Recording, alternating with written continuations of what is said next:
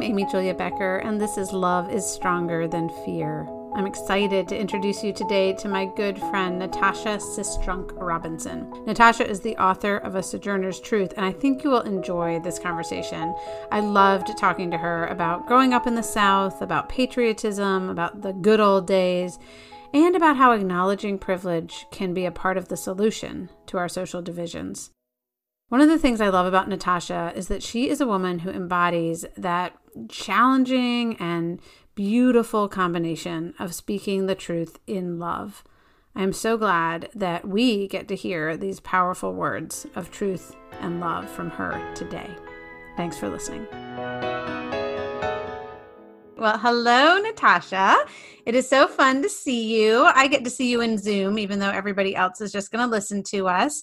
And I was trying to think about when I first met you, and I'm actually not even sure. But I know that in the past couple of years, I have come to count you as not just a colleague, but actually as a friend. And I'm really grateful for that. Yeah. And we had a chance because we both published books in the same week in 2018. On similar topics. I'm just going to read your book title and my book title. I have them both in front of me. So yours is A Sojourner's Truth, Choosing Freedom and Courage in a Divided World, with a foreword by Patricia Raybon. Yes. Mine is White Picket Fences, Turning Toward Love in a World Divided by Privilege, with a foreword by Patricia Raybon. And they literally came out within a week of each other. So I felt like these books are kind of friends from the beginning. And I've loved the chance that we've had to actually speak in two cases in front of churches together about our books and about our work. And it's really fun to think that we can record at least some pieces of that type of conversation here today. So welcome. I'm delighted to see you. And I'd love for you to start just by telling listeners who might not know you a little bit about who you are and especially about the work that you are doing. Sure. Yeah. So Natasha Sistrunk Robinson, I always start saying I'm a Black girl from Orangeburg, South Carolina. So Orangeburg is like a small rural town in South Carolina, about 45 minutes south of the state's capital of Columbia. I'm the oldest of three children, and I've known I was a leader at a very young age. And so that the leadership development, the athleticism, the academic prowess led me to the Naval Academy. So ended up going to the Naval Academy, graduated, got commissioned in the Marine Corps. So as an officer in the Marine Corps, did 6 years in the Corps. In that time, met my husband, married him. We have one daughter. She's 13. And she's 13 now. So after going to the Corps, I ended up working 3 years at the Department of Homeland Security, and then decided somewhere in there, God was waking me up to write. So I started writing for publication around 2010. And that writing has led to now the publications of 2 books, 1 Bible study, 1 on the way. Also has led to me attending seminary. So I got my Master of Arts in Christian Leadership in Gordon Conwell a few years ago. And now I'm in a doctorate program, a cohort between North Park Theological Seminary and Fuller. What I'm doing right now is this podcast about my book, White Picket Fences. And we're in chapter 3, which is when I write about growing up in my own small town Southern experience of Edenton, North Carolina. And I, as you know, grew up in what was a town that demographically was 50% African American and 50% Caucasian Americans. And we all the same lived in almost a functionally segregated way. So that was my childhood experience. There are parallels to your childhood experience and differences. And I would love for you just to start by talking about your childhood. Yeah, so I grew up around a lot of women. And not because the men weren't around. My family just had more women. So I learned, I think, from those women, just, how to keep family, how to build community, how to love. We laughed all the time. And so there were always like big gatherings growing up. We also grew up in a town that, was pretty segregated. There were white people there. I saw a few of them, not a lot. A few of them, were teaching in the school, but I think a lot of them that had the financial ability sent their children to private school. There was only one public high school in my town, and so all of there were 3 middle schools, and all of them ended up going to this one high school. That's where I went to school. And then the other thing that's very interesting is that there were 2 historically Black colleges and universities, so one private and one public.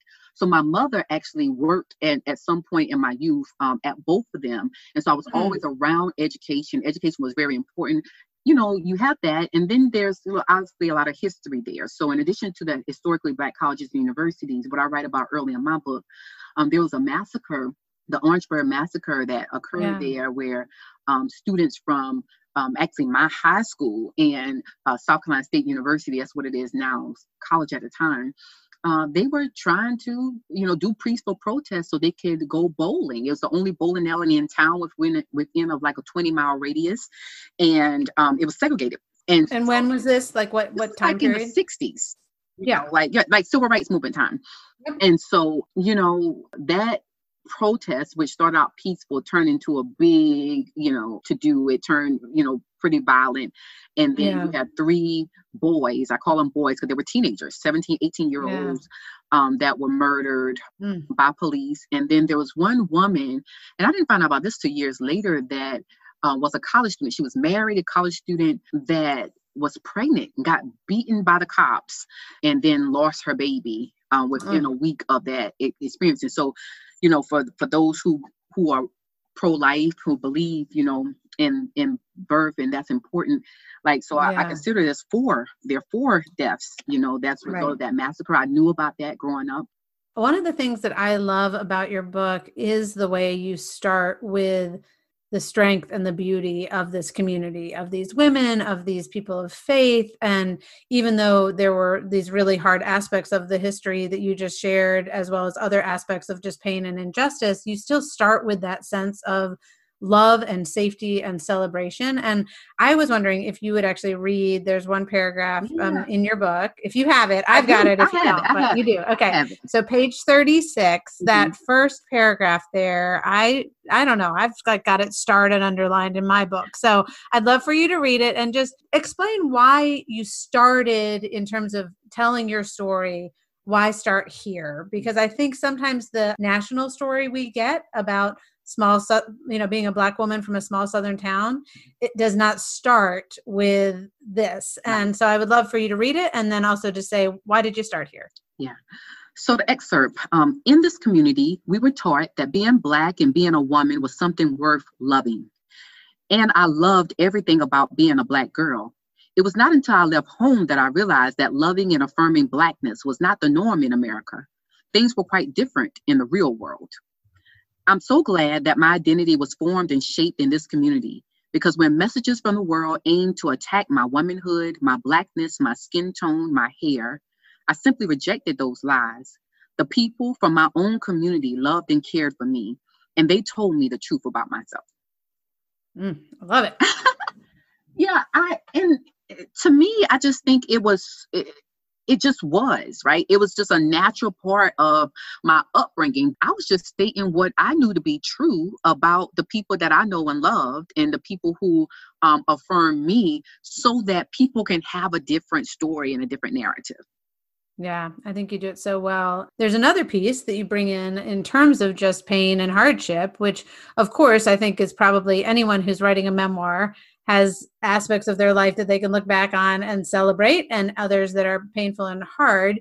Your stories that you share, at least in A Sojourner's Truth, about pain and hardship are also directly linked to a broader story of racism and injustice in our nation. Education, all of these things have formed and shaped you. And then, of course, there are other things as well. So what are those and how have they made you who you are?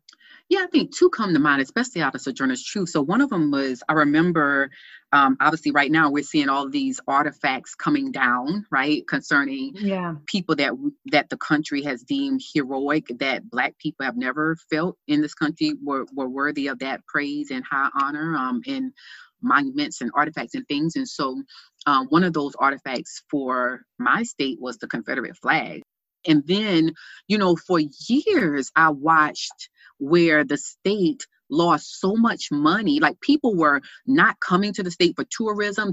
Some people were not doing concerts in the state. So they were losing a lot of money. And I'm like, and I on one hand, you think that that's kind of the thing that's motivating people, but you realize they're giving up money because they're holding fast to something else that's more important. Yeah. And so to me, that just kind of signal as a young person, like this is something deeper than, like there's something here. I continue to see this racism or the effects of what Michael Emerson and Christian Smith write about in Divided by Faith, about living in a racialized society. So it's not like isolated incidents. These things kind of, fester and perpetuate over time.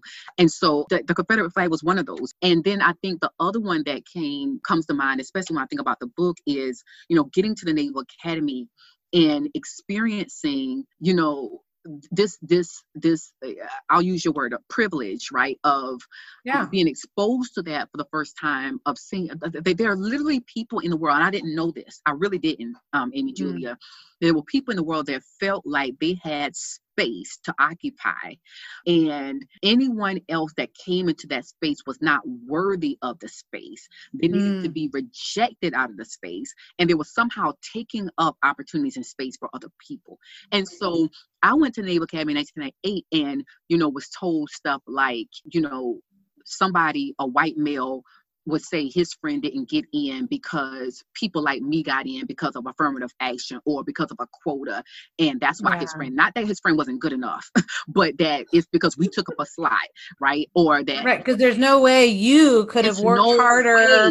There's no way. There's gotten better grades or had the criteria. Right. Yeah. It's just no way. So I was exposed to that for the first time. And I write about this in the book, like I didn't know. Like I knew, but I didn't know what was going on. And then I realized it's like, oh, this is a plan. Like there's a plan to run me out of here. And if I don't understand, if I don't learn the rules of this game really quick, then I'm not going to make it. And so I really had to learn like what was going on, what was legally allowed, like what they couldn't do. And so I could play to those strengths and make them work in my favor. And yet, even as we've, recently celebrated the 4th of July as a nation and had, I think, a very good national conversation about what exactly are we celebrating when freedom was restricted from its beginning to a very few. What does it mean to celebrate this nation? What does it mean to celebrate independence and liberty and justice as we look back and in our current context? So so there's this very specific, like, why stay at the Naval Academy under that oppressive situation that you found yourself in? And then also, how do you understand patriotism? How do you think about that? Yeah. So the first one, why stay, to me, like there wasn't an option of quitting. Right. And I think part of it is, one, like, I'm not afraid to do hard things, and I'm not afraid to work hard. And that's the thing, like that's the thing that got me there.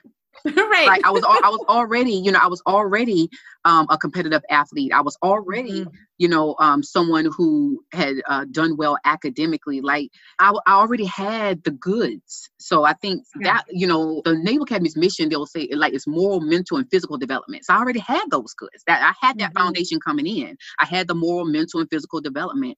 But I think the other part of it is just kind of practical, right? So I had been accepted to a lot of schools, and I had at the time, so this is 1997 when I graduated high school, I had more than probably about $500,000 in scholarship money.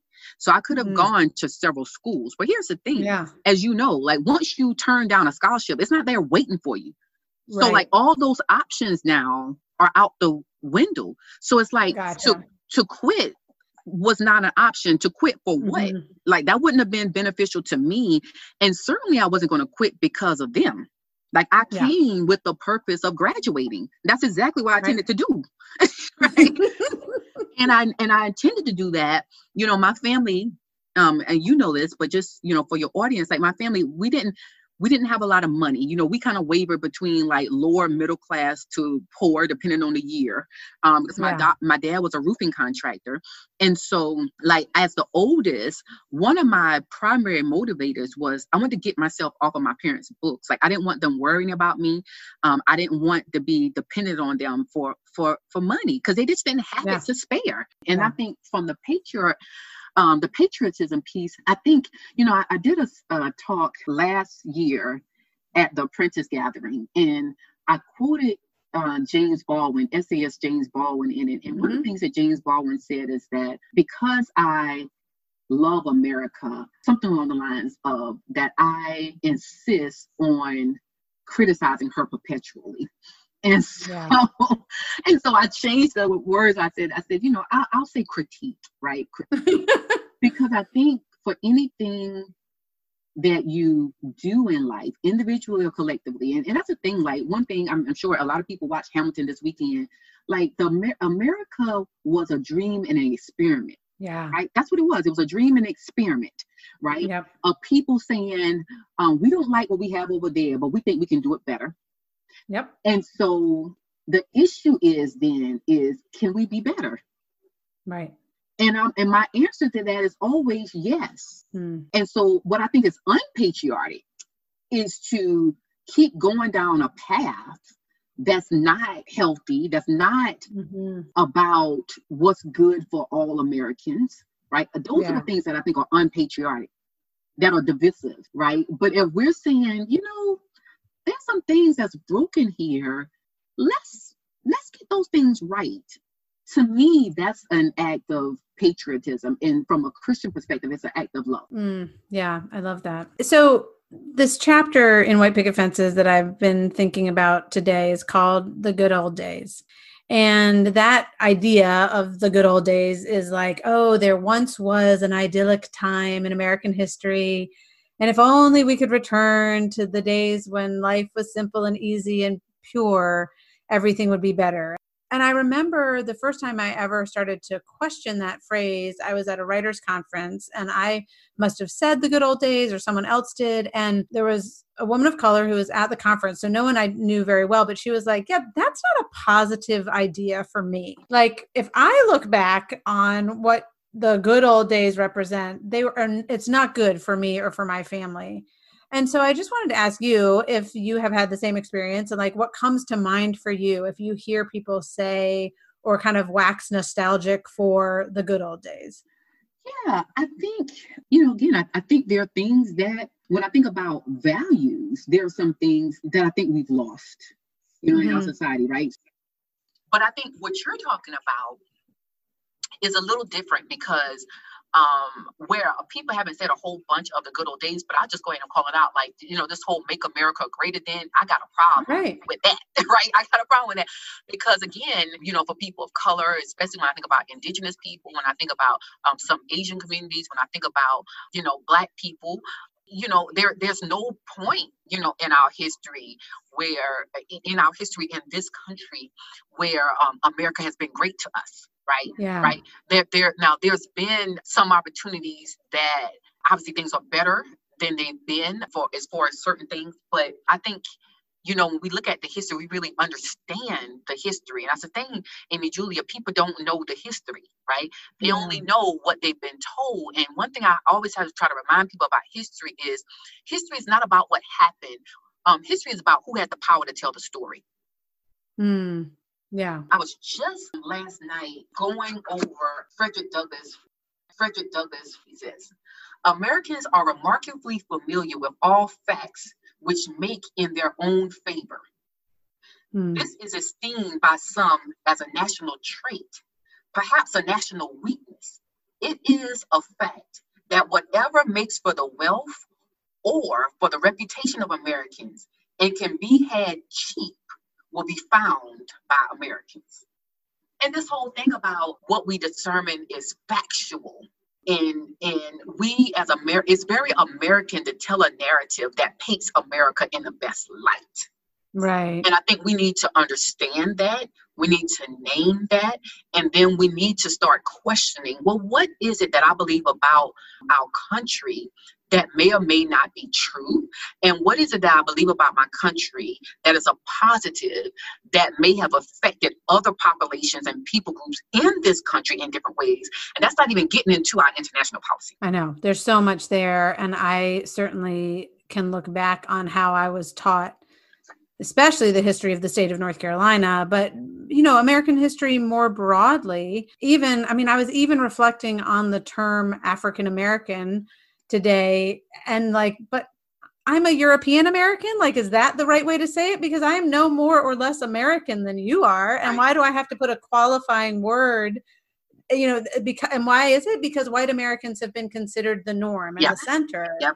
And so, and I'm still struggling to figure out even the language around that, much less how it's affected my entire understanding of the world to be positioned at the center. In this issue regarding race, it seems to be the one that we are not intentional about addressing in very tangible, and I mean systemic ways too, because at best what we've seen is that people like to put bandage on it to pacify the issue, but we don't understand history to go to the root cause of the issue. We don't understand how that's still today impacting every system or every structure, every power structure in this country is still very much impacted by it. And what do we need to do to make those systems more equitable? I read a piece actually on Ed Stetzer's blog for Christianity Today. He didn't write it. A white woman who's a professor, wrote about systems and sin. And she said, sure, sin is individual. And what do individuals do? They build systems, they build institutions. And so even if you no longer have the same sin in your personal heart that your forebears did in whatever system or institution you're a part of, if they did have that, then your institution still has it, right? There's still this, not just leftover, but it was built in such a way that you're still participating in a system and a structure. And so the only way to take that down is to actually see that systemic root of sin, which is to say division and hatefulness and privilege and power, and considering some groups of people better than others and more worthy and all these things. It's how do you rip that down? You got to go back to the root in lots of different ways. So one of the things I've been thinking about in having this conversation is the parallels that I see between our stories in lots of ways, including just who we are right now as female Christian leaders, writers, thinkers, although you have many more years of education than I do. But nevertheless, I also look back to that growing up in a small town in the South with support from strong Christian communities, because I also grew up with a lot of women around. I was the oldest of 4 girls, and I remember just being outside. My mom did not work outside the home when I was little, and neither did the other women in our social circle. So I had a lot of women and a lot of Christian women in my life who did support and affirm me in many, many ways. And there was a lot of stability. There was a lot of celebration. I really looked back as an adult and as a teenager on that time of growing up in North Carolina as idyllic.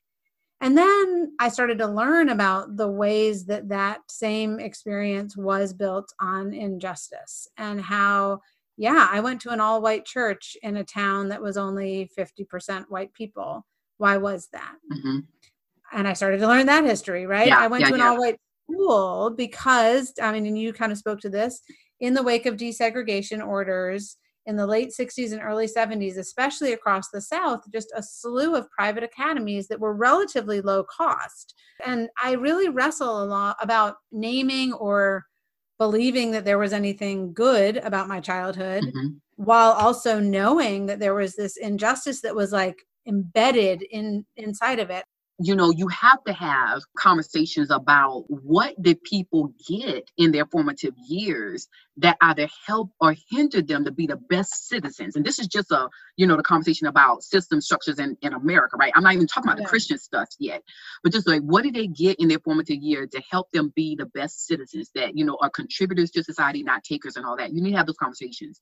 But I think specifically concerning your question about some people that might have had different experiences or privileges, it doesn't help me or, people of color or the Black community for you to feel guilty about what you got. You got what you got.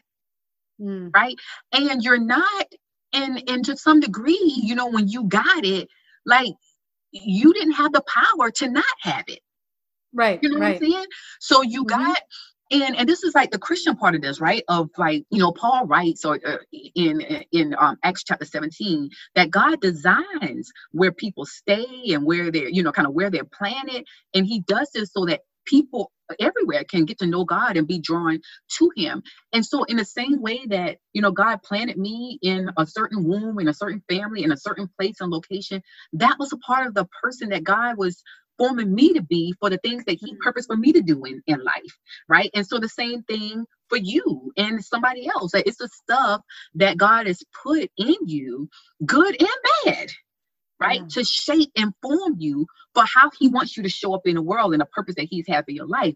The challenge is, though, Amy Julia, is that some people, and I see this in the church a lot, would take those privileges and advantages and then assume that they've got it because of their hard work or because they have the Holy Spirit and they following the Lord, like they're doing all the right things, with Right. no thought that other people are out here doing all those things and don't have half of what you have to Right. show for it. And so what we're asking, and I think especially as Christians, it's not for you to feel bad or guilty or shamed about what you have, because that doesn't help anybody. It don't even, and it doesn't even fix the problem, right? Right. But the thing is to take what you've given and to use those privileges to become part of the solution, right? To Right. create access and opportunity for other people, knowing that when you do that, you haven't lost anything. And the way, I mean, I think about you talking about the people who are like, oh, you're only here because of affirmative action. Right.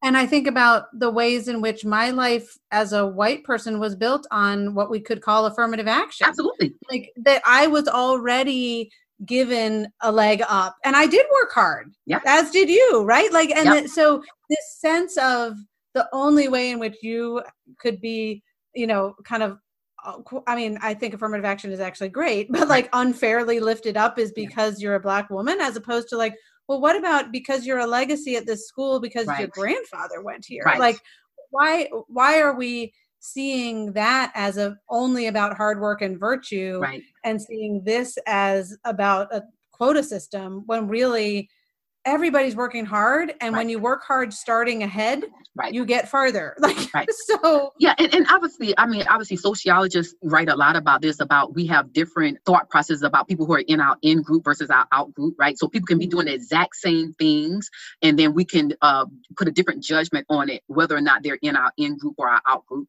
And, you know, so that's why we're seeing a lot of these things too. And, you know, when we see these images, for example, like policing and these things, they say, okay, well, what would that story narrative look like if the situation was reversed, right? And so we're starting to question those things.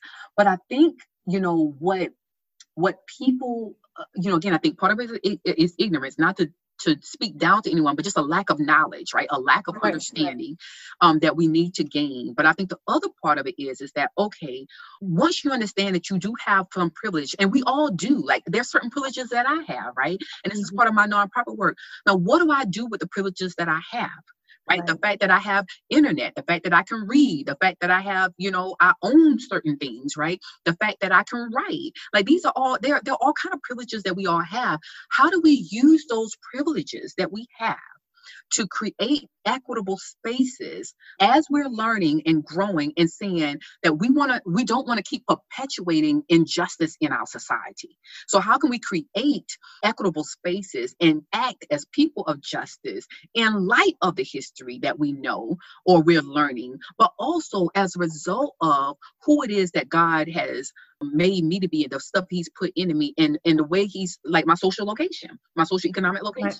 Right. Yeah. Right. So I want to talk a little bit based on what you just said about the role of faith in your life, but also I'm thinking about specifically about A Sojourner's Truth. And I've told you this, but I'm going to tell our listeners this as well, that a couple weeks ago, my husband said, you know, I'm going to start reading Exodus in my men's Bible study. Do you know of any books that I could read alongside it? And I said, well, actually, the book that I would recommend is called A Sojourner's Truth. It's by my friend Natasha. And because in this book, you weave your own personal story and a lot of, honestly, just like good teaching about leadership and race and justice and all of these things with and through the Exodus story. So the story of Moses in the early chapters of Exodus. So I'm just curious, I'd love for you to just tell us more about the significance of Exodus. Like, why did you choose that story as a way to tell your own story? I know it has resonance not only personally, but in terms of the African American church more broadly. So what do you want us to take as readers from that story, but also what do you personally take from that story? Yeah, so one, just generally, like Exodus, it's one of those stories in the Bible where Black people, Black Christians just kind of anchor themselves. They put their hope in. It gives them hope and reminds them of who God is and what God is able to do. And so, when we think about generations of our ancestors being born into and dying in slavery and still working faithfully every day and with hope that any day God can deliver. And they had that hope for those of them that were able to steal away and learn how to read and to share more of the Bible than that, not just what was in the slave Bible, right? That they were able to see that the same God who, after hundreds of years, or nearly 400 years, that delivered the Israelites out of their enslavement to Egypt was still alive and well and present and able to deliver them. And so at any day, God can deliver, right? And so that is just an understanding of the Black church, the Black experience with this particular text, and why it's always kind of been such an important part of our faith journey. But I think the other part of it is, to expand that a little bit more, is it reads, in my book, it reads the story from the position of the oppressed, right? And so I think, and my daughter and I was talking about this last night, looking at Frederick Douglass' speech, because what happened, and you will see this, if you go back and look at some of our founding documents and language and speeches and letters from our founding fathers, they were using a lot of Christian language. And so they were coming here seeing themselves as the Israelites that were being freed from the oppressor of Britain. Right. When in actuality, they became Egypt, right? They became the empire that then oppressed other people, first starting with the indigenous people, and oppressed and enslaved then the free African people. And so they became the very thing that they despised. Right? And here's the thing, like, we all has a temptation to do that, which is why it's so important for us to be anchored in the Lord and looking at the Lord's character. And I was talking to my daughter about this last night. You just can't say it's in the Bible. Just because it's in the Bible, that don't mean you do it. Right? Like you said, like, what is God's character? How is God revealing his character and principles in here for how God wants us to live? And so we talked a lot about that. And so I think that's very, very important too, just kind of how we read the text and what posture we read the text in, and what characters in the text we identify with. I think it's very, very important. And so for this one, it just gave me a chance to share not just my story alongside Moses' story, which is a leadership story. It is, right? But it expands it to say, when God raises up leaders, because a lot of times when I hear, particularly within white churches or white evangelicalism, when they're talking about Moses a lot, they don't talk about how great of a leader Moses was. And it kind of stops there, right? And God and his relationship with Moses and everything. But we don't realize that God is only raising up individuals so he can bless a people. That's still the truth today. Like, that's the whole thing. That's Jesus was the epitome of that, right? Like God will raise up a leader to bless a people, not to elevate the leader. And so what I was really intentional looking at is like, okay, yes, God selected Moses. And Moses, by all intents and purposes, was a very ordinary person, right? But the unique circumstances of his life, which is why I don't want anybody shying away from the unique circumstances of their life, to your previous question, right? Like, it's the very things that happened in his life, the stuff that God put in him that he was able to use, and God was able to draw upon when it was time for him to be called out as a leader, as a voice, as an influencer, because the stuff was already there. The good and the bad stuff, right? There's some good stuff, but there's some bad stuff. And all that stuff is there that really caused Moses to rise up. But it was for the purpose of blessing the people. God heard the cries of the Israelites, and he sent Moses. Moses was his response to their cry, right? And so we see that. And so I was able to tell not just my personal story and the biblical story, but the African-American story that a lot of people don't know. Even a lot of educated people don't know, by a large degree. And then I think from the faith perspective, it really allowed me to give the bigger picture yet, which is God's redemptive story. Like, how can God use all of this stuff, the good and the bad of it, for his ultimate good and his ultimate glory, which is, where we end up at the end of the book, is talking about redemption. Right. And so I think that's very important.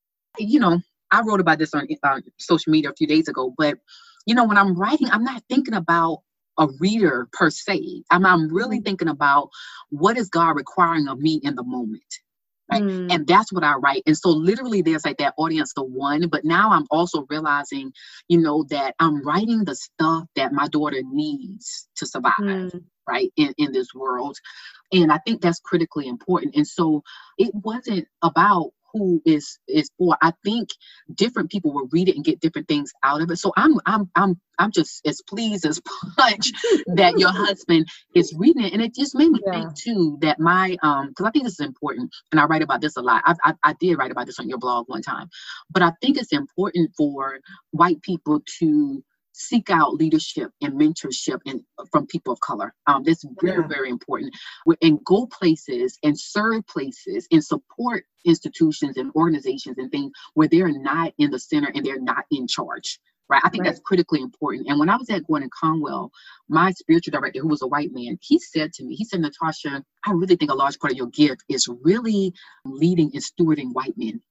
He said, no way. He did. He said this to me. He said, because he said, you can do all this other stuff. He said, but I really think you have some stuff that they need to hear and they need to say. And so when you told me that, that was his words was the first thing that came back to mind. Yeah.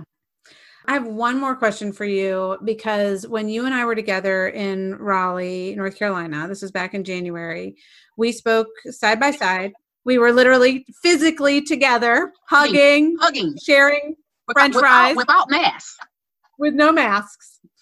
Oh, please, Lord, bring us back. But in this space, we spoke together, and there was a person who asked us a question about Sunday mornings and referenced what Martin Luther King once called the most segregated hour in American social life. And I really appreciated your answer to the question then, so I'm going to try to rephrase it now, but which really is like, is it a problem that our churches are divided upon racial lines? And what, if anything, should white Christians be doing to repair historic divides with fellow believers who are Black Christians? Yeah, I think it ultimately depends on how you see the church, right? And so I think I'm not as concerned about the church being segregated on Sunday morning. I'm concerned about the church being segregated, period, like divided, period, right? And so I think there are ways that we have to talk about that. In other words, like when Pew Research Journal, I quote this in my book, they said like 70-something% of white people do not have relationships with people of color that they trust, like intimate relationships. And so my thing is, it's like, it's not a surprise. Okay, so one hand, historically, we know that there is a Black church because Black people got kicked out of the white church. So let's go ahead and do some homework on that. So I'm not going to put too much energy into that right now today, because I think that's a historical fact that people need to just kind of go and dig into. But I think the other part of it is that our churches are segregated because our lives are segregated. Right. And so until we, with integrity, look at the ways that, and granted, there are some places geographically, right, where I'm not talking about you choose to live in a certain neighborhood. I'm just saying, there are large parts of, farming land or whatever, where there's not a lot. Right. So I get that. But by and large, our segregation in this country is by choice. And it's by choice, not just by race, but also by economic class. Right? Yep. And so I think that's problematic, because what it does is that it creates these bubbles, and we don't understand not just how the other person lives, like our neighbor lives, but also how our own actions impacts in a negative way the actions of our neighbors that might not have the same life or experiences as us. And so I do think that being intentional in where we go and how we show up and how we cultivate relationships is extremely important, not just on Sunday, but just in life. Because if you do it in your life, then the Sunday thing will, it'll start to reflect that as well. Right. And so I think that's part of it. So, but I also think is that, we just have to be more intentional in how we relate to people and what we see and what we choose to see and what we choose to not see and how we respond. So for example, for people at work, right? This is where you spend the majority of your time. People that work, right? They spend more time at work than they do with their family. They spend more time at work than they do at church, right? Right. And so you have to ask, okay, how many people of color are working here?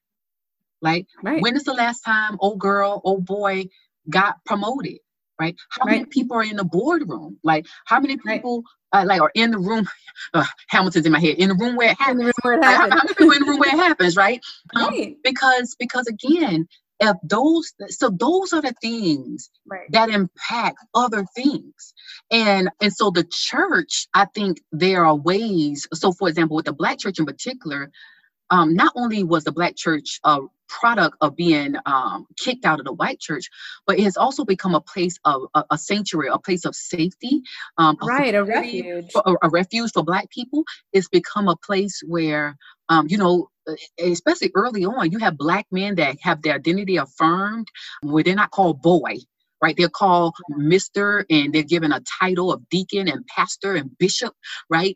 And so these are important things, right, to affirm their humanity and their dignity and their strength and all the other ways that they're investing in their families and communities. Again, that we know, but because there's other narrative about them that's saying other things, that this is a place that they came. And so I'm not so much interested in dismantling the Black church or even, saying everybody need to be a multi-ethnic church. Because again, I've been in multi-ethnic church. I've worked with multi-ethnic church movements and churches. And by and large, the majority of multi-ethnic churches are still led by white men.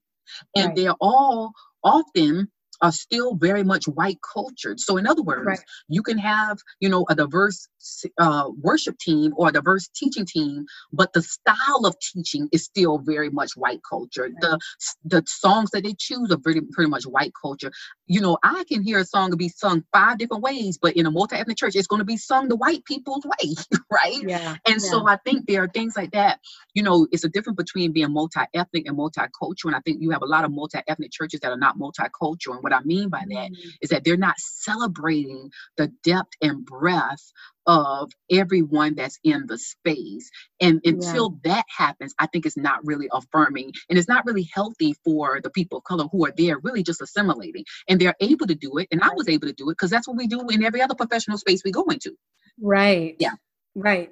And that, I think, for white Christians who want to be a part of repair, that question of assimilation and of, I've written and talked about this before, but for me, I think I started off with this sense of, I want to break down the walls so that anyone who is in my life who's on the margins, so, whether it's a person with a disability, person of color, person who's been excluded for any reason, can come and be like me, which is just classic assimilation, right? And it took me a while to be like, wait a second. Right.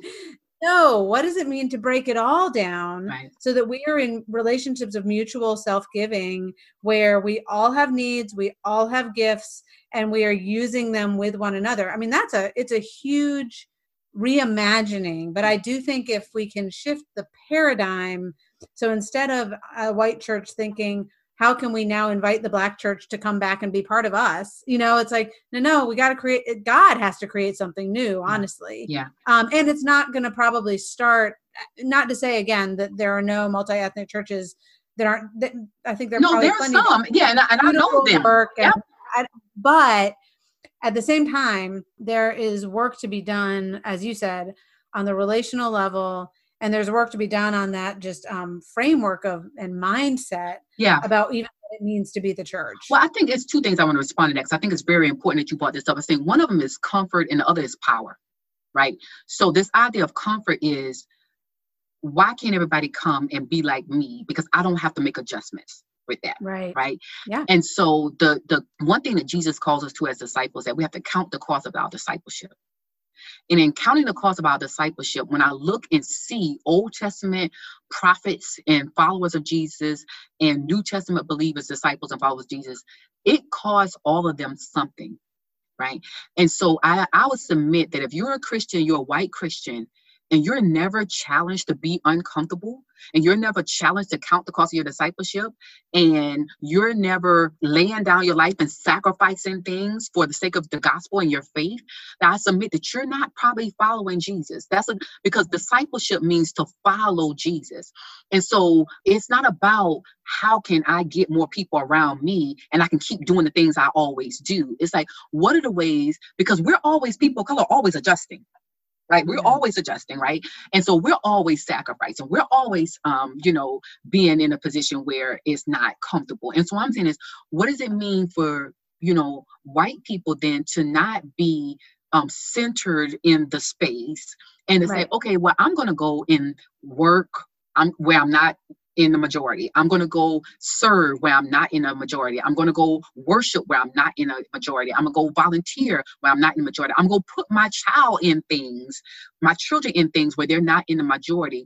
And I'm going to go there not to try to be changing everybody in the space to be like me. I'm going to go there and submit to the leadership of a person of color, people of color. I'm going to learn from them. I'm going to ask questions. And those relationships start to happen naturally because I've come in a position of humility, which is also a Christian characteristic, right? Of not trying to be in control and change everything. So I think the comfort thing is when it's an idol that we don't name that's comfortable, that I think we have to lay down. So I think that's one. But the power dynamic is very important because, again, I think white people do need to think about, okay, when I think about my finances, when I think about my time, when I think about the places and things I support, how am I using that power that I have, my voice, right? My position at work, when I'm hiring people, I can say, we need to have people of color in the top 3 when we're interviewing for a critical spot. And it's not Lauren Sanders that's saying, okay, well, if you can't find a person, not because they're not out there, it means you got to work harder. Right. And so I think there are ways we have to use our power and position, because that's a power that you have to say, okay, well, what is the percentage, not just of student population at my school, what is the percentage of people of color on the faculty? Well, and that's where it actually also strikes me that it's a false humility to not acknowledge power. Yes, I agree. Because I think that can happen too, where in the name of humility, I won't acknowledge the power that I have. Right. And yet it can be, I think, that sense of recognizing that even if I don't deserve it, I've got a position of privilege or of power, or even if I haven't earned it, I guess maybe is the better way of saying that. And how can I use that? And this goes back to what you were saying before about God always choosing leaders to bless a people. Yes. Right. And not just to bless your own people. I mean, I think back to Abraham, bless me that I might be a blessing, that sense of God's blessing being for all the nations through Abraham.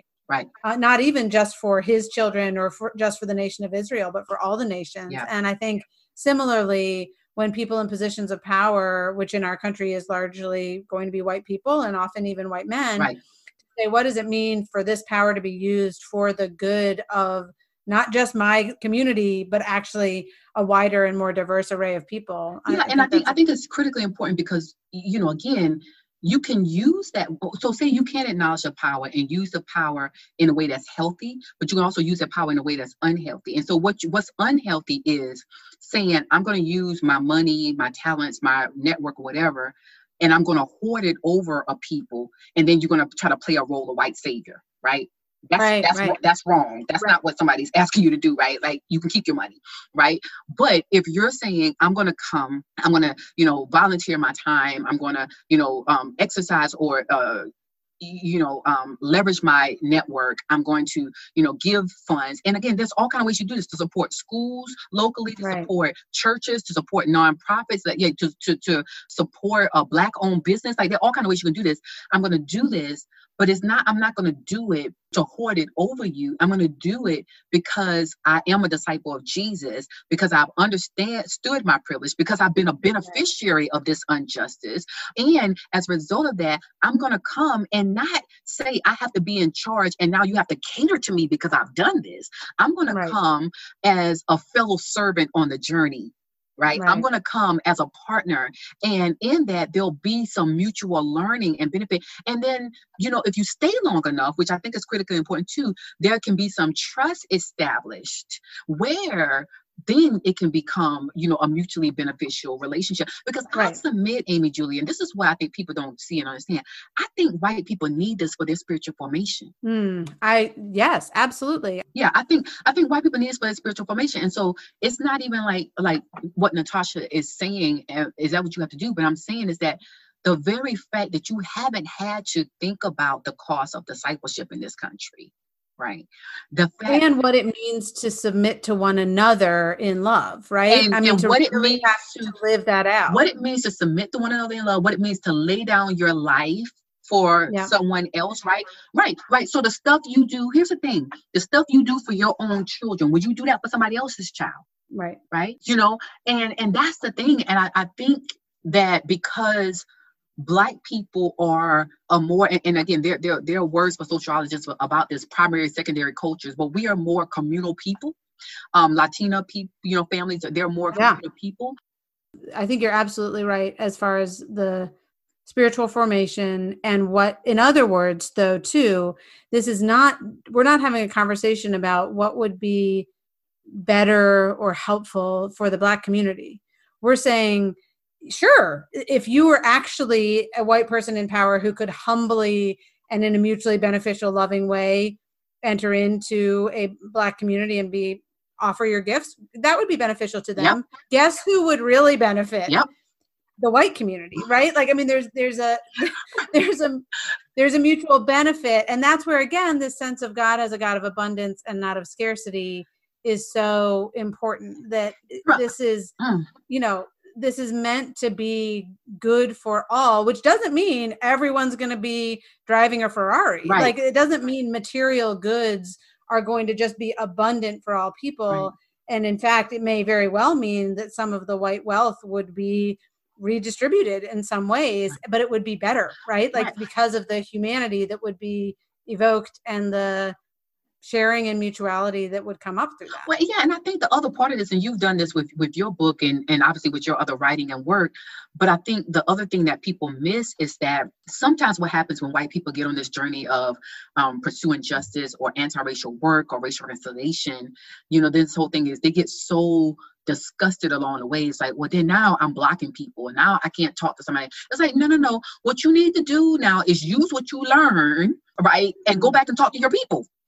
Right. Because again, this is where the hard work goes, right? Like, you need to have these conversations with your family, with your own parents, with your friends, right? With your daughters or your son's school, right? Like, you need to do that work. And I think that's the thing too, that, that's the cost of the discipleship is like, okay, as you're learning on this journey, then some things that might have been okay to you 5 years ago, hopefully it's not okay to you now. It should rub you in the wrong way because the Holy Spirit is saying, that's a check in your spirit. Like, that's not right. And then now you'll use your voice to speak up and say, that's not right. And when you're doing Bible studies, you're recommending books by people of color because you've already read the books. Like, you've already done the work. You studied the work. When your pastor's up quoting stuff and he's always quoting, the same people. It's like, hey, pastor, can you, I just had a friend text me, said, my pastor's going to do a series on the book of Exodus. I told him he need to read your book. They want you to come preach on Sunday. Yeah, I can do that. But he's not doing that because he knows Natasha or he's read my book. He's doing that on the credibility of the relationship of the white person that he knows. Yeah. Right. And so you're doing that work. David Swanson's doing that work. Daniel Hill's doing that work. So you have white people that are leveraging their relationships and their platforms to come then and educate other white people and point those white people to the people of color that and have relationships with. And has that been a blessing to you? Right. Absolutely. And this is where I'm so glad we're having this conversation. And truly, again, I wouldn't be recommending your book to my husband if it wasn't for exactly what you just talked about. And I do one of the things I'm so grateful for is that for whatever reason, when I was in high school, I really loved the African-American literature we read in English class. And that led me to go and read more in college and become an African-American studies minor, which meant that I was one of the only white people in classes I took, and that I was reading and being taught by people of color in a mentoring capacity from a very young age. Yeah. And that really, until someone asked me as an adult, they said, well, have you ever had a teacher who was a person of color? And I was like, well, yeah, lots. Yeah. But I didn't, it hadn't been intentional. That's not the norm. And I realized, I'm like, oh my gosh, you're right. If I hadn't kind of fallen down this path, I wouldn't have had that. And how did that shape me in some really positive, really life-changing ways? And it is a gift to be able to offer to other people. So I'm going to finish our conversation because I know we could go on forever, but just by asking if you could tell us where we can find more of you, because I know you are online and you have written books, and we'd love to be able to, know more. So I have a business called T3 Leadership Solutions. T, like the letter T, the number 3, Leadership Solutions. So you can go to t3leadershipsolutions.com, and that's where I do my consulting work, my leadership coaching. Some people are looking for diversity. Like they're just trying to get smarter about this stuff. So I do coaching on that as well. I'm doing all that stuff virtually now. So you can apply to be considered for that on that website. If you're looking for like my ministry stuff with like books and all those things, you can go to my ministry website, which is natashasrobinson.com. S is in Sistrunk or Sam, depending on that. But you can go there and you can follow all of my social media stuff there. And so you kind of can keep up with social media. You can subscribe to my newsletter. I only send it out once a month and all of that. And then my nonprofit that I do want to share is Leadership Links Incorporated. Leadership Links, LINKS. Inc.org. And so we will very much appreciate support of that nonprofit. We need regular monthly support, but also anything that people can do. And then we have a volunteer form there as well, as people want to potentially volunteer with the nonprofit. And lastly, I don't know when you're going to publish this, but either way, for the rest of the month of July, beginning this Thursday, we are doing a discussion of Sojourner's Truth, my book. So we'll do the next 4 Thursday evenings. We'll do that. So actually this Thursday, I'm talking to Patricia Rayburn about part 1, formation.